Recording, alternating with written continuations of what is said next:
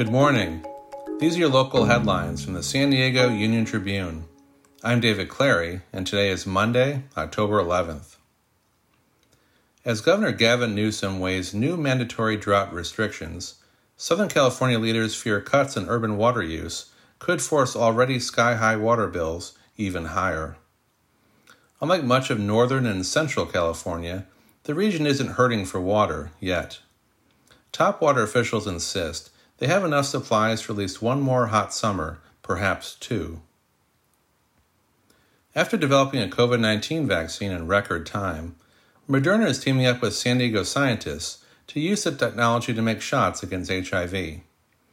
A team at Scripps Research in La Jolla is working with Moderna to test an HIV vaccine engineered to teach the immune system to make antibodies powerful enough to stop the virus that causes AIDS. County officials are preparing for more than 1,000 refugees to resettle in San Diego following the withdrawal of U.S. troops in Afghanistan. The refugees include Afghan military members, interpreters for the U.S. military, and others who assisted the U.S. and who are now at risk of reprisal by the Taliban. You can find more news online at SanDiegoUnionTribune.com. And for more on the biggest stories of the day, listen to our podcast, The San Diego News Fix. Thanks for listening.